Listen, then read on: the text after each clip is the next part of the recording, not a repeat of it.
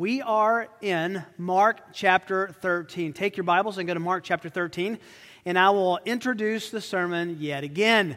I just did that a minute ago to no one, but we'll try it again now. Mark chapter 13, we're in the middle of this chapter. The chapter is broken down into three sections, and we'll be taking the middle section today. Mark chapter 13, let me read that for us, beginning in verse 14. But when you see the abomination of desolation standing where it should not be, let the reader understand, then those who are in Judea must flee to the mountains. The one who is on the housetop must not go down or go in to get anything out of his house. And the one who is in the field must not turn back to get his coat. But woe to those who are pregnant and those who are nursing babies in those days. But pray that it may not happen in the winter. For those days will be a time of tribulation, such as has not occurred since the beginning of the creation which God created until now, and never will. Unless the Lord had shortened those days, no life would have been saved. But for the sake of the elect whom He chose, He shortened the days. And then if anyone says to you, behold, here is the Christ, or behold, He is there, do not believe him. For false Christs and false prophets will arise and show signs and wonders in order to lead astray, if possible, even the elect. But take heed, behold, I have told you everything in advance. Every serious theologian has convictions about what will happen at the end of the age, what will happen at the end of time. The study of end times, as you know very well, is called the study of eschatology, or the eschaton, the end time. And very few things actually bring out passionate defenses like one's perspective on eschatology and one's convictions about eschatology. Just listen to the debates, the millennial debates between premillennialism and postmillennialism and amillennialism, or the rapture debate, pre-tribulational rapture, mid-tribulational rapture, pre-wrath rapture, post-tribulational rapture. Then you can line some camps up behind covenantalism and dispensationalism. It all gets very muddy very fast, but people get very passionate about this. I have been one of those theologians who has been very passionate about eschatology. I still am. I believe there's a very clear path laid out when you put all of the breadcrumbs together that leads you to a clear understanding of the end. For the stated record, I am a premillennialist, and so is our church. By that, we mean that the Scriptures clearly teach that Jesus will return pre-millennium, before an established earthly physical kingdom in which He will rule and reign from Jerusalem. However, being a premillennialist does not convict me to deny that there are indeed aspects of His kingdom that are applicable and in action already inaugurated now. For example, He reigns in the church. He reigns in individual believers' hearts. He is establishing His kingdom one citizen at a time through the Great Commission. Those are dimensions of the kingdom of Christ, and they are very real in this present age, but not a realized physical kingdom that will happen that He's promised. Those physical fulfillments of the physical, literal reign of the King who will rule from Jerusalem are yet in the future, and they are coming. You've likely heard the term already, but not yet. And that's a good description of many dimensions of the premillennialism that we hold here at Mission Road. Further, I'm convinced that there will be a rapture, a catching up in the air of believers prior to the great tribulation of 7 years that Daniel and John both prophesied about. Paul spoke of this in 1 Thessalonians chapter 4 when he said, verse 16, the Lord himself will descend from heaven with a shout, the voice of the archangel with the trumpet of God, and the dead in Christ will rise first. Then we who are alive and remain will be caught up together with them in the clouds to meet the Lord in the air. So shall we always be with the Lord. These doctrinal convictions of our church that I hold personally are important to state at the very beginning of our approach to this passage this morning. I think the best way to interpret the eschaton, the eschatological layout that's before us, and we're going to come back in a couple of weeks and talk about this more specifically, is the return of Christ happens before a literal 1,000-year kingdom. That's premillennialism. A rapture of the believers occurs before a 7-year tribulation period known as the Great Tribulation of the book of Revelation. That's a pre-tribulational rapture. And hermeneutically, to maintain a vivid distinction between Israel and the church is critical. That means that God will one day fulfill his land and people promises to a saved remnant of Jews from Israel who will believe in Jesus Christ as their final Messiah, Lord, and Master, then will join us in perfect union in the kingdom as one people of God heading into the eternal state. The church, we don't believe, is the replacement of Israel. We are still looking for that natural branch in Romans chapter 11 of believing Jews to be grafted back into the Abrahamic covenant. And we spent many weeks talking about that when we studied Romans. We have to be very careful, though, overlaying our eschatology or our theology over a passage and letting that passage be clouded. The passage should actually inform our theology. Just to be frank, one of the troubling trends that I've grown up with, that many of you are aware of as well, especially in our theological tribe of pre-tribulational, premillennialism, is the temptation to be a date setter and a newspaper theologian. In other words, we read the Bible in one hand and the newspaper in the other, and we are constantly trying to bring a confluence between those two, trying to fit the headlines into the Bible in dogmatic and definitive ways. Many have done that in the past, and frankly, all of them were wrong.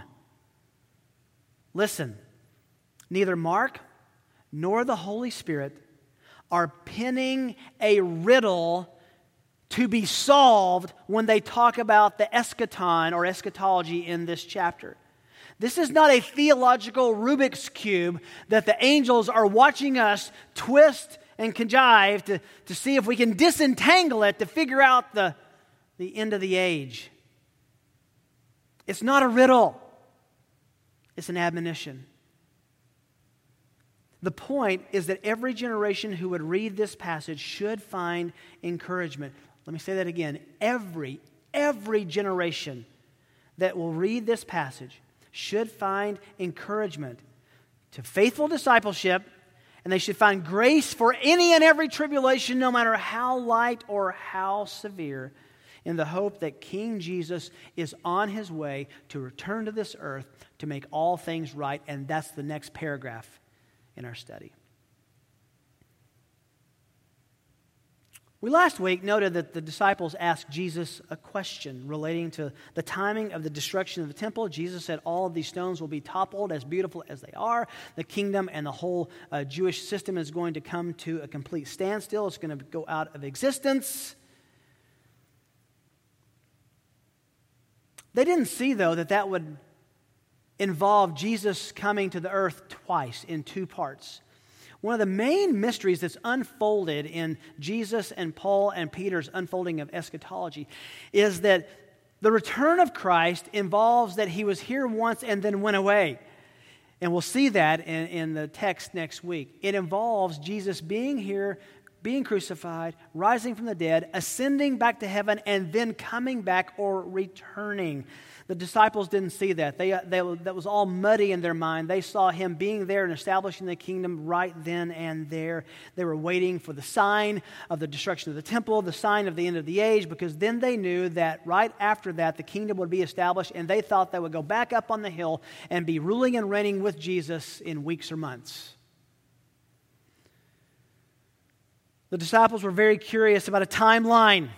When will these things happen? How will we know they're about to happen? That sounds like newspaper theologians of our own day. But listen, Jesus does not provide a timeline. It's important to remember what we noted last week, that the Holy Spirit, in inspiring this text, really has at least 4 audiences in mind, and you could probably argue for a 5th. First are the disciples who asked the question. Jesus is speaking to them. Second, Mark recorded that and wrote that to a group of people who had yet to see the destruction of Jerusalem. So that was a group of people before the AD 70. Then there's a group of people, if you want to even call them a third group of people, that included those after the destruction of AD 70 all the way till now. And then another group who would read this passage. One day people will read this passage in the midst of the true and literal and horrific cataclysmic Great Tribulation, and it will have interpretation and application and meaning for them as well. For every audience, in every age, in every day, Jesus differentiates the 2 events, the destruction of the temple in the coming 40 years, and the events preceding his second coming at the end of the age in a more distant future. However, now listen carefully, that distinction is intentionally blurry from the lips of the Lord. And the reason is, what he says is divine genius. Because the application and interpretation of the coming tribulation, the great tribulation, and everything in between has interpretive and application value for everyone. Andreas Kostenberger says this, very helpful. In keeping with prophetic convention, the near event, the coming destruction of the temple in 40 years, served as a type or picture foreshadowing the worldwide divine judgment that will come upon the earth at Christ's return. He goes on to say, followers of Jesus will experience increasing persecution and tribulation leading up to the final day of judgment, but they must remain vigilant and persistent in faith, end quote. He's right. In order to prepare the disciples and every generation since for faithfulness, the Holy Spirit inspired this chapter. It's all about preparation. The 3 sermons that we're going to pull out of this chapter all have that in their title. Last week, preparation for enduring discipleship. Today, preparation for foreboding tribulations. And then next week, preparation for Christ's return. The point is not to draw a timeline. The point is to be prepared no matter where you are on the timeline.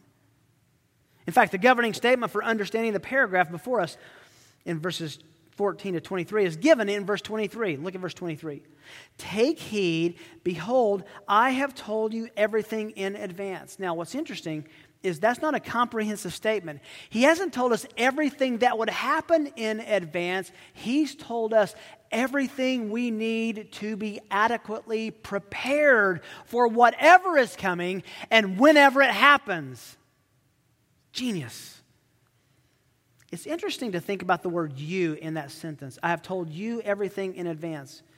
Going back to last week, I think that reference points to all of those audiences who would hear, interpret, and apply this text. As we just learned from Kostenberger, the point of this chapter is for every generation to remain vigilant and persistent in faith, and that is why the chapter ends the way it does. Look down at the end of the chapter, verse 37. It's the interpretive application and guide for the passage. What I say to you, I say to all, be on the alert. In other words, be ready and know what's coming. Knowing what's coming is different than knowing the exact sequence of events and what happens.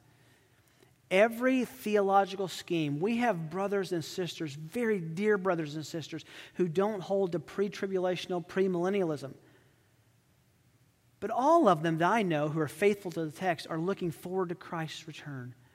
All of us understand that we are longing for Jesus to come and redeem and take his people home. A big part of staying on the alert is what we're looking at today, foreboding tribulations, preparation for that. Knowing that persecution and tribulation are indeed coming in different measures and at different intensities over the course of church history.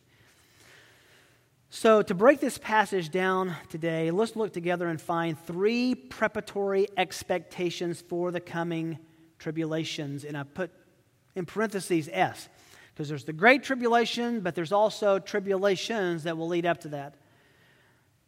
3 preparatory expectations for the coming tribulations. The first is in verse 14, just at the very beginning. The treacherous abomination of Antichrist. The treacherous abomination of Antichrist.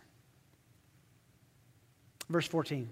But when you see the abomination of desolation standing where it should not be, and then Mark backs up and says, let the reader understand. I am speaking in a way that you need to have a theological, hermeneutical, applicational clue about what's happening. The climactic event of the coming great tribulation will be the abomination of desolation. What is this? This is a phrase that was originally used of the desecration of the temple in Daniel by Antiochus Epiphanes, who was going to come and desecrate the temple. And we read about this in Daniel chapter 11, verse 31 and 32. Let me read that for you. Daniel 11, forces from him will arise, desecrate the sanctuary fortress, and do away with the regular sacrifices. They will set up the abomination of desolation, a horrible atrocity that desolates the presence of God in the temple. It desecrates it. Verse 32 of Daniel 11, by smooth words he will turn to godlessness those who act wickedly toward the covenant. But the people who know their God will display great strength and take action. That is such an important phrase, because that's the theme underneath all of this destruction, all of this desolation, all of these cataclysmic events in this chapter is exactly what Daniel said of the event he was predicting. The people who know their God will display strength and take action. So what was Daniel talking about? Someone who would come in an abominable fashion and desecrate the temple. Well, we find out about that in the apocryphal book of 1 Maccabees, which has histories of the Maccabees in it, which are really helpful in looking at the Jewish history in the intertestamental 400 years between the Old and New Testament. Listen to what happened in 1 Maccabees chapter 1, verse 44 to 50. And the king, that's a man named Antiochus, or the manifest one, we call him Epiphanes, Antiochus Epiphanes. And the king sent letters, king of Syria, by the way, by messengers to Jerusalem and the towns of Judah. He directed them to follow the customs strange to the land, to forbid burnt offerings, sacrifices, and drink offerings in the sanctuary, to profane Sabbaths and festivals, to defile the sanctuary and the priests, to build altars and sacred precincts and shrines for idols, to sacrifice pigs, swine, and other unclean animals. An incredible abomination. And to leave their sons uncircumcised. Almost everything offensive to a Jew, Antiochus commanded by edict for the nation of Israel to follow. Also to eat unclean animals. Then they were to make themselves abominable by everything unclean and profane. So they would forget the law and change all the ordinances. He added, whoever does not obey the command of the king shall die. Now what's critical about that, that's the event Daniel is prophesying about primarily in Daniel chapter 11. And the point was someone would come claiming to be the new king and completely change the law of God in the minds of the people. Take them from the path of following God to the path of following Him in direct opposition to the regulations laid out in Scripture. That happened in Jerusalem when Antiochus invaded in 168 BC. What he did was horrific. He conquered Jerusalem. He made a shrine to Zeus in the temple at the altar and sacrificed pigs on it. A Jewish abomination of desolation. A desolate temple in reference to God Himself. Jesus now picks up on that terminology and says, when you see the abomination of desolation standing, this is in the future, so he's no longer looking back at Antiochus. This is the future. This would happen to a certain measure in AD 70. We don't have any details. We know that the temple was desecrated. It was completely bombarded by the Roman army and left without one stone on another. But this seems to be looking at something yet future. Something more distinct, something more descriptive of what happened in Antiochus. The Apostle Paul explains this desecration of the temple as a still future event in 2 Thessalonians chapter 2, verses 3 and 4. John describes this future event in Revelation 13, 14, and 15 as something that is yet to happen in the future. Someone will come and desecrate the temple of God. And by the way, the temple of God, if it's going to be desecrated, must be rebuilt. And that's coming in the future as well. This will happen when the Antichrist, after a completed temple, likely in the first 3.5 years of the tribulational period, will see Antichrist, the one who comes and says, I am the Messiah, I am the Christ, I am the anointed one from God, I am God in the flesh. He will come and set up an image of himself in the temple in the future tribulation. So Jesus' words here to the disciples look to the desecration of the temple, which would be completely obliterated in 40 years, but also future in that time of worldwide cataclysm beyond AD 70, in a time when it would affect the entire planet. As we'll note in our next study, these are worldwide events that could not in any way have been fulfilled in the land of Israel in AD 70. Simply, Jesus draws on this familiar and powerful imagery of the abomination of desolation they would have known about Antiochus in 168 BC, and he says it's going to happen worse someday in the future in the temple. Isn't it interesting that he's going to stand in the temple that Jesus said is going to be destroyed, which presupposes a rebuilt temple? We'll come back to that in a couple weeks. John is clear that there would be many antichrists. Now, I know we think of the final antichrist, but there's a present application for you and me. 1 John chapter 2. Remember, this is the same John who wrote about the future antichrist in the book of Revelation, so he understood the difference. 1 John 2:18, children, it is the last hour, just as you heard that Antichrist is coming. Even now, many Antichrists have appeared. From this we know that it is the last hour. That tells us something. There will be a final Antichrist, the man of lawlessness that 2 Thessalonians talks about, but there will be many smaller Antichrists in a political world, maybe even in our offices, who claim to be more than they are, and hint toward having solutions to the world's problems that only God can provide. 1 John 2:22. Who is the liar but the one who denies that Jesus is the Christ? This is Antichrist, the one who denies the Father and the Son. Anyone and everyone, from the cubicle beside you to your neighbor, anyone and everyone who says that Jesus is not the Christ, John says he is Antichrist. This is an antichrist spirit. It's a spirit The philosophy, the idea that Jesus is not the Christ, so one who is against that is an antichrist. 2 John chapter 7. For many deceivers have gone out into the world, those who do not acknowledge Jesus Christ as coming in the flesh. This is the deceiver and the antichrist. Back to the same thing.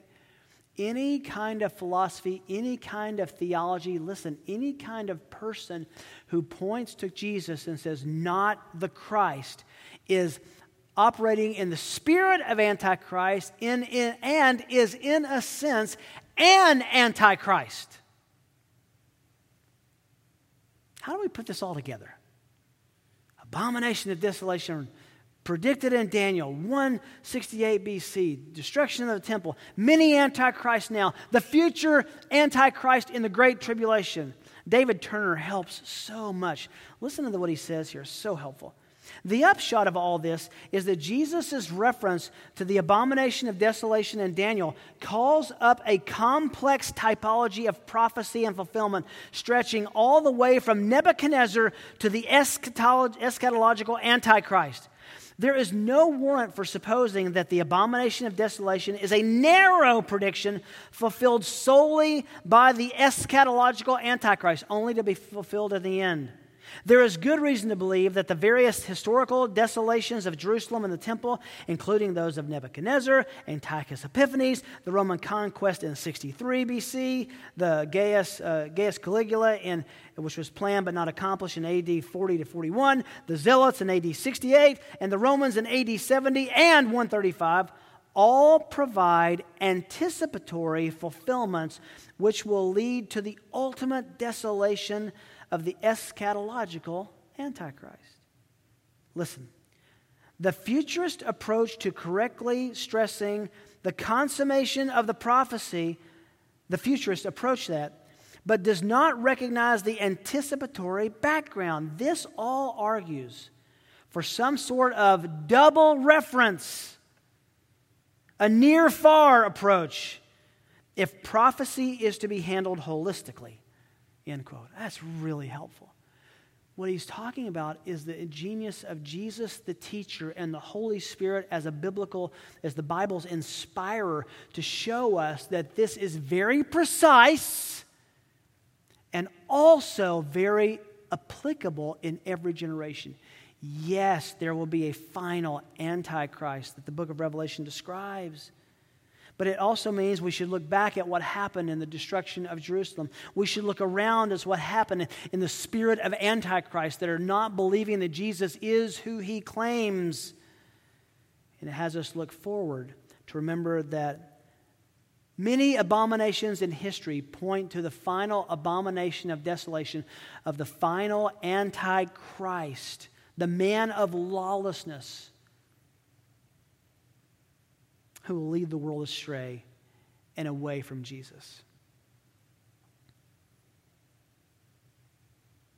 We have many antichrists today, but we know that there will be a final satanic abomination coming in the Great Tribulation. So, in short, it encourages us to know that since Jesus sat on the Mount of Olives looking up at the temple, answering the disciples' questions 2 millennia ago, the encouragement that he gave them to be faithful, to stay faithful, to be aware, and to be evangelistic because doom and judgment is coming, all of that still applies then, now, and will in the future. The treacherous abomination of Antichrist. Expect it. Secondly, the impending urgency of the people. The impending urgency of the people. This is a frightful reality that Jesus describes. As we learned last week, the Lord's use of the illustration of birth pangs, birth pains, picture for us future events. And if I could just borrow from that for a moment, I remember when we were nearing the delivery of our 3 sons with Kim's pregnancies, one of the things that we were encouraged to do by all of the doctors and the nurses when it got close is keep your bags packed. Always have a bag ready and by the door. Have it in the car so that when those those final birth pains come, you get in the car and you're already ready for what's coming. What a great illustration. That's what the Lord gave us. It's like birth pangs. Always having your bag ready, always being ready for the coming. Just as I knew my wife was pregnant and a child was coming, we know that there's a pregnancy to God's wrath, and it will be birthed on this earth, and we need to remain packed and ready. That's the point here. Preparation for the smaller tribulations, preparations for a cataclysmic event that will impact the whole world, and those who are alive at that time will need to be ready. Beginning in the middle of verse 14, he simply encourages being ready for the worst at any moment. Then those who are in Judea must flee to the mountains. That's where help was stationed. Maybe even a reference to Masada. The one who's on the housetop, that's where you go up to change, to eat. It was the most private part of your house. There was usually a stairwell, a staircase that went on the outside of the house up to the roof. Those who are on the housetop must not go down or go in to get anything out of his house. Come right down the side of the house on those steps and run. Persecution and tribulation would come so urgently, so immediately on those anticipating Jesus is anticipating the fall of Jerusalem, and even subsequent persecutions that would happen under Bloody Mary's reign, under the Chinese persecution, under North Korea's persecution, under Sudan's persecution. Be ready. It's going to come. There's an urgency. When you get the news of impending persecution, be ready to run. Verse 16, the one who's in the field must not turn back to get his coat. This can mean a couple things. Don't go home to get your clothes. Don't go back to the other side of the field to get your coat. Run. And then there's such grace and compassion in verse 17. But woe to those who are pregnant and those who are nursing babies in those days. This ought to get our attention. Jesus shows an enormous, divine, sweet, loving, precious sensitivity and compassion for women who at any time of persecution would be hindered from fleeing and running for their lives because of caring for little ones. It's possible that he could have been echoing Hosea 13:16. Samaria will be held guilty, for she has rebelled against her God. They will fall by the sword. Their little ones will be dashed in pieces, and their pregnant women will be ripped open. That's the kind of atrocities that are ahead in the Great Tribulation. And then he says, but pray it may not happen in winter. Why? Well, in that area, running for your lives in winter meant running for your lives during the rainy season. And the rainy season of Palestine would be treacherous. Flash floods happened often, difficult to forge and to cross streams. In other words, you're trapped. Flooding streams could make crossing impossible and keep you in a death sentence. This is interesting. Notice Jesus does not say, buckle up, be brave, stay there, be a martyr. That would be the case. That would be the admonition for many who suffered death on the account of Christ's name throughout church history. But Jesus is not saying that to be a Christian is to take a vow of being a suicide bomber for Jesus. He loves life. He promotes life. He protects life. Run for your life, he says. Not all would make it. The blood of the martyrs would be the actual foundational soil in which the church would grow, but not everyone would have to be a martyr. And Jesus loves enough to offer care here. Sometimes God deems, this is one of the reasons that Christians die, God deems that a Christian's death now will bring him more glory than their continued life. That's why martyrs die at the stake, crucified on crosses, shot, burned alive.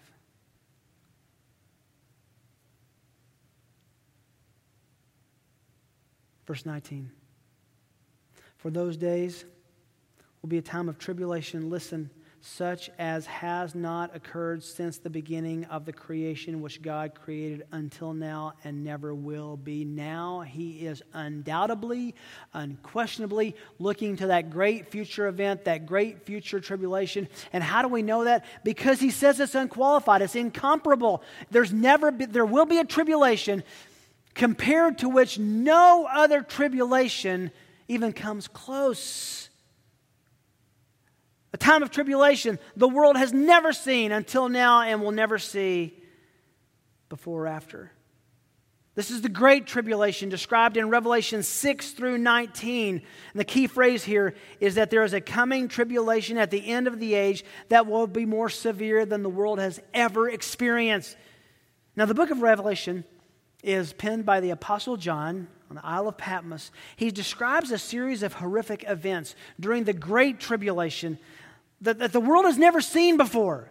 These things could not and did not happen in AD 70. And they have not happened anywhere on the world since.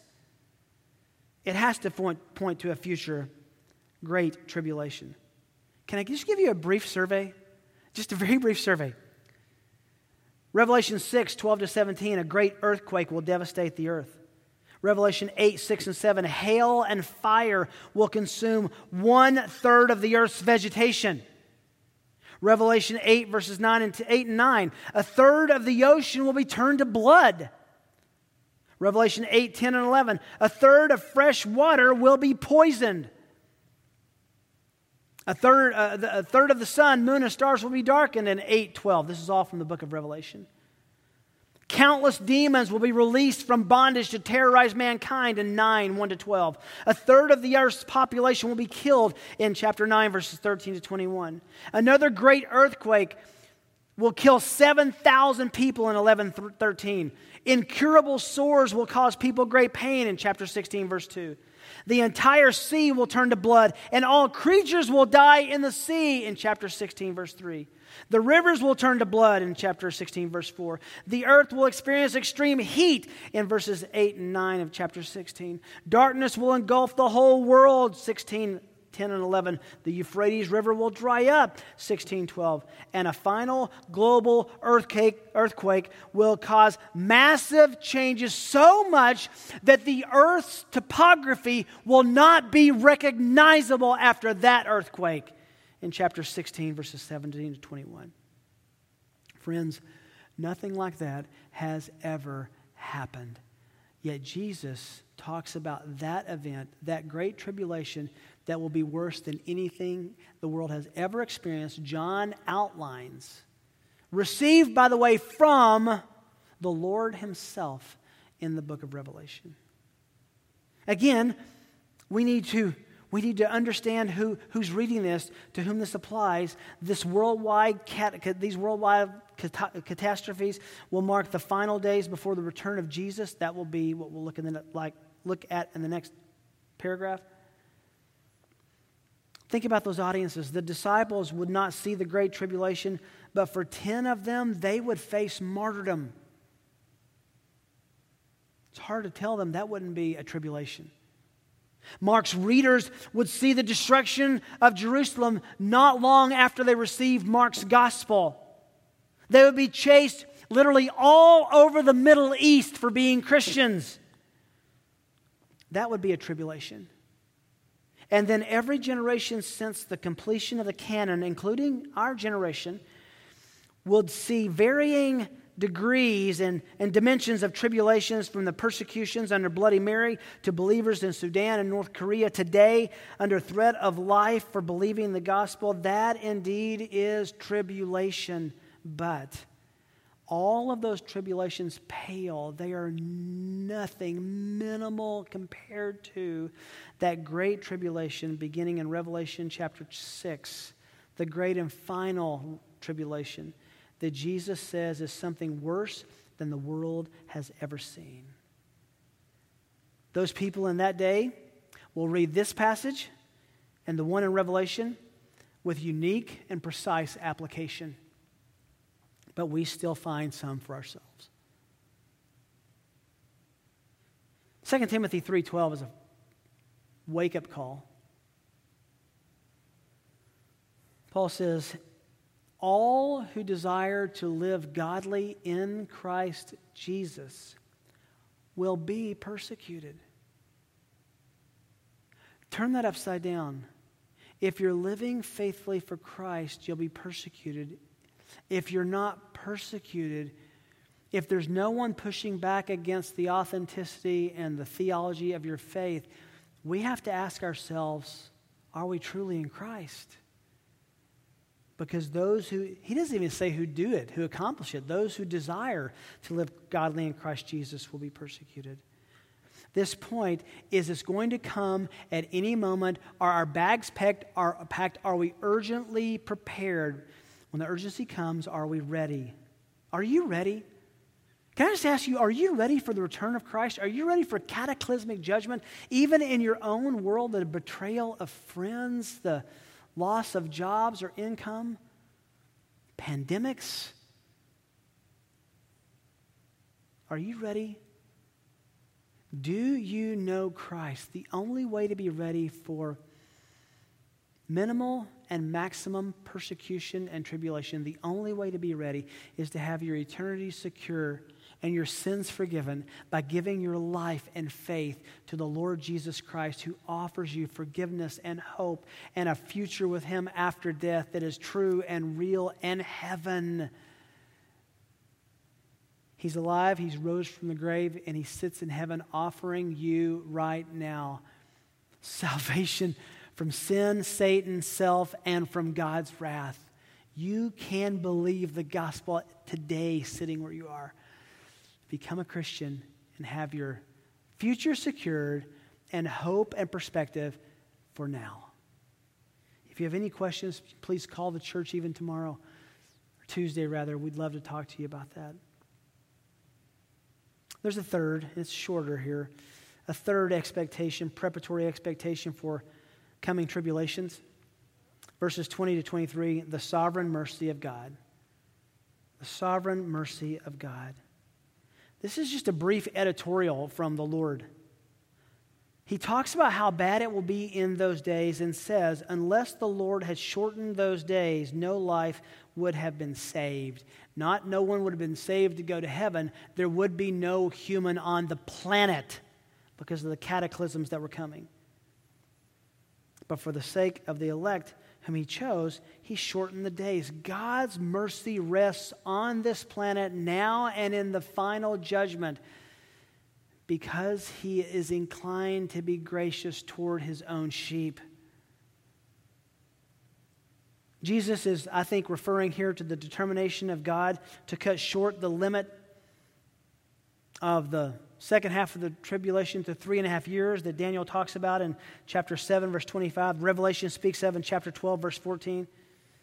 And I think the term elect has some elasticity to it. It could refer to the nation of Israel. They will be saved in the end as a saved group of Jews who believe in the Lord Jesus and the gospel. It could become those who become Christians as a result of the ministry of the 144,000 evangelists who go out in the book of Revelation.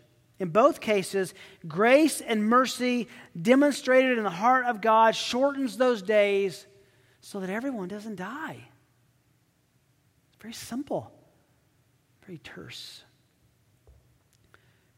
Verse 21, and then if anyone says to you, this will happen during those last days, this still happens in our day. Behold, here is the Christ, or behold, here He is. He's over there. Do not believe Him. As we noted last week, there have been many and there will be many in the future who claim to be Christ over the course of church history. But because a true believer knows the voice of his shepherd, Christians are able to maintain discernment. Oh, they may be temporarily hoodwinked, but they always come back to the voice of the great shepherd. The point here is not to be diluted in your theology by those who are deluded in their own. Don't be deceived. Verse 22, for false Christs and false prophets will arise and will show signs and wonders in order to lead astray, if possible, even the elect. This is incredible. This is really simply saying some of these antichrists will actually leverage satanic supernatural power, perform signs and wonders that will be so compelling and so deceptive that even true believers will be tempted by them. But they will hear and remain faithful to the voice of their great shepherd. Listen to 2 Thessalonians. I spoke of this earlier, chapter 2, verses 8 and 9. Speaking of the Antichrist, the lawless one, the man of lawlessness. Verse 8, 2 Thessalonians 2. Then that lawless one will be revealed, whom the Lord will slay with the breath of his mouth and bring to an end by the appearance of his coming. That is the one whose coming is in accord with the activity of Satan, with all power and signs and false wonders. During the tribulation, the Antichrist will perform miraculous miracles. And people will think, then that must be the Christ. Boy, what a warning. Believe the gospel now. Don't be here during the great tribulation. Hear the voice of the shepherd. Be raptured to him, taken away into heaven. Their target is to get as many followers as possible to be confused and deluded, confused by who he is and by who God is. This is a heads up from our Lord to be aware that we are specific targets for antichrists. If you know the Lord Jesus, be ready for people to try to deceive you into believing myths and tales that are not true.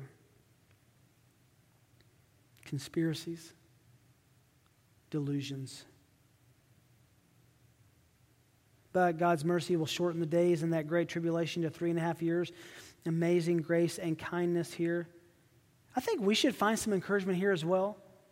In our darkest times, in your darkest moments, in your worst hours, physically, emotionally, the things that trouble you most, they will not be as bad as it's going to get in the end, but even now, God's grace will shorten those experiences mercifully, because that's the God we have.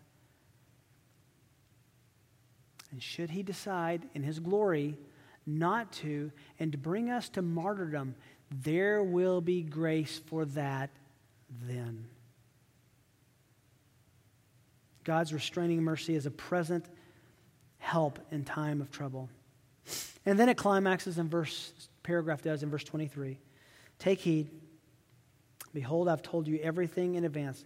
Not everything that's going to happen, everything you need to know to be prepared for whatever happens. Back to David Turner, who writes this. Jesus' eschatological discourse encompasses both a now past event, the destruction of the temple in AD 70, and a future event, the appearing of Jesus to judge the world. In keeping with the prophetic genre of this discourse, its promises are presented not so much in terms of predictive specificity as in terms of ethical implication. We should hear of the coming tribulations and respond in holiness, not in becoming newspaper theologians. Newspaper eschatology generates fear, generates anxiety, generates uncertainty. On the other hand, biblical eschatology generates faithfulness, generates motivation, generates holiness, and generates hope. If those are not what your eschatology are building in your emotional kind of bolstering protection against the world, then you're not reading the Bible correctly. The good news of the gospel is that we can find hope in trouble, especially for our uncertain times and our uncertain deaths, through placing our trust in Jesus. He's told us everything in advance. We are thoroughly equipped because we have the Word of God to be ready for anything in any generation and for every tribulation. What a grace. What a protective, predictive, preparatory grace He's given us. I trust you know the Savior. I trust that He is your hope. I trust that no tribulation can steal your joy because you know the voice of your shepherd.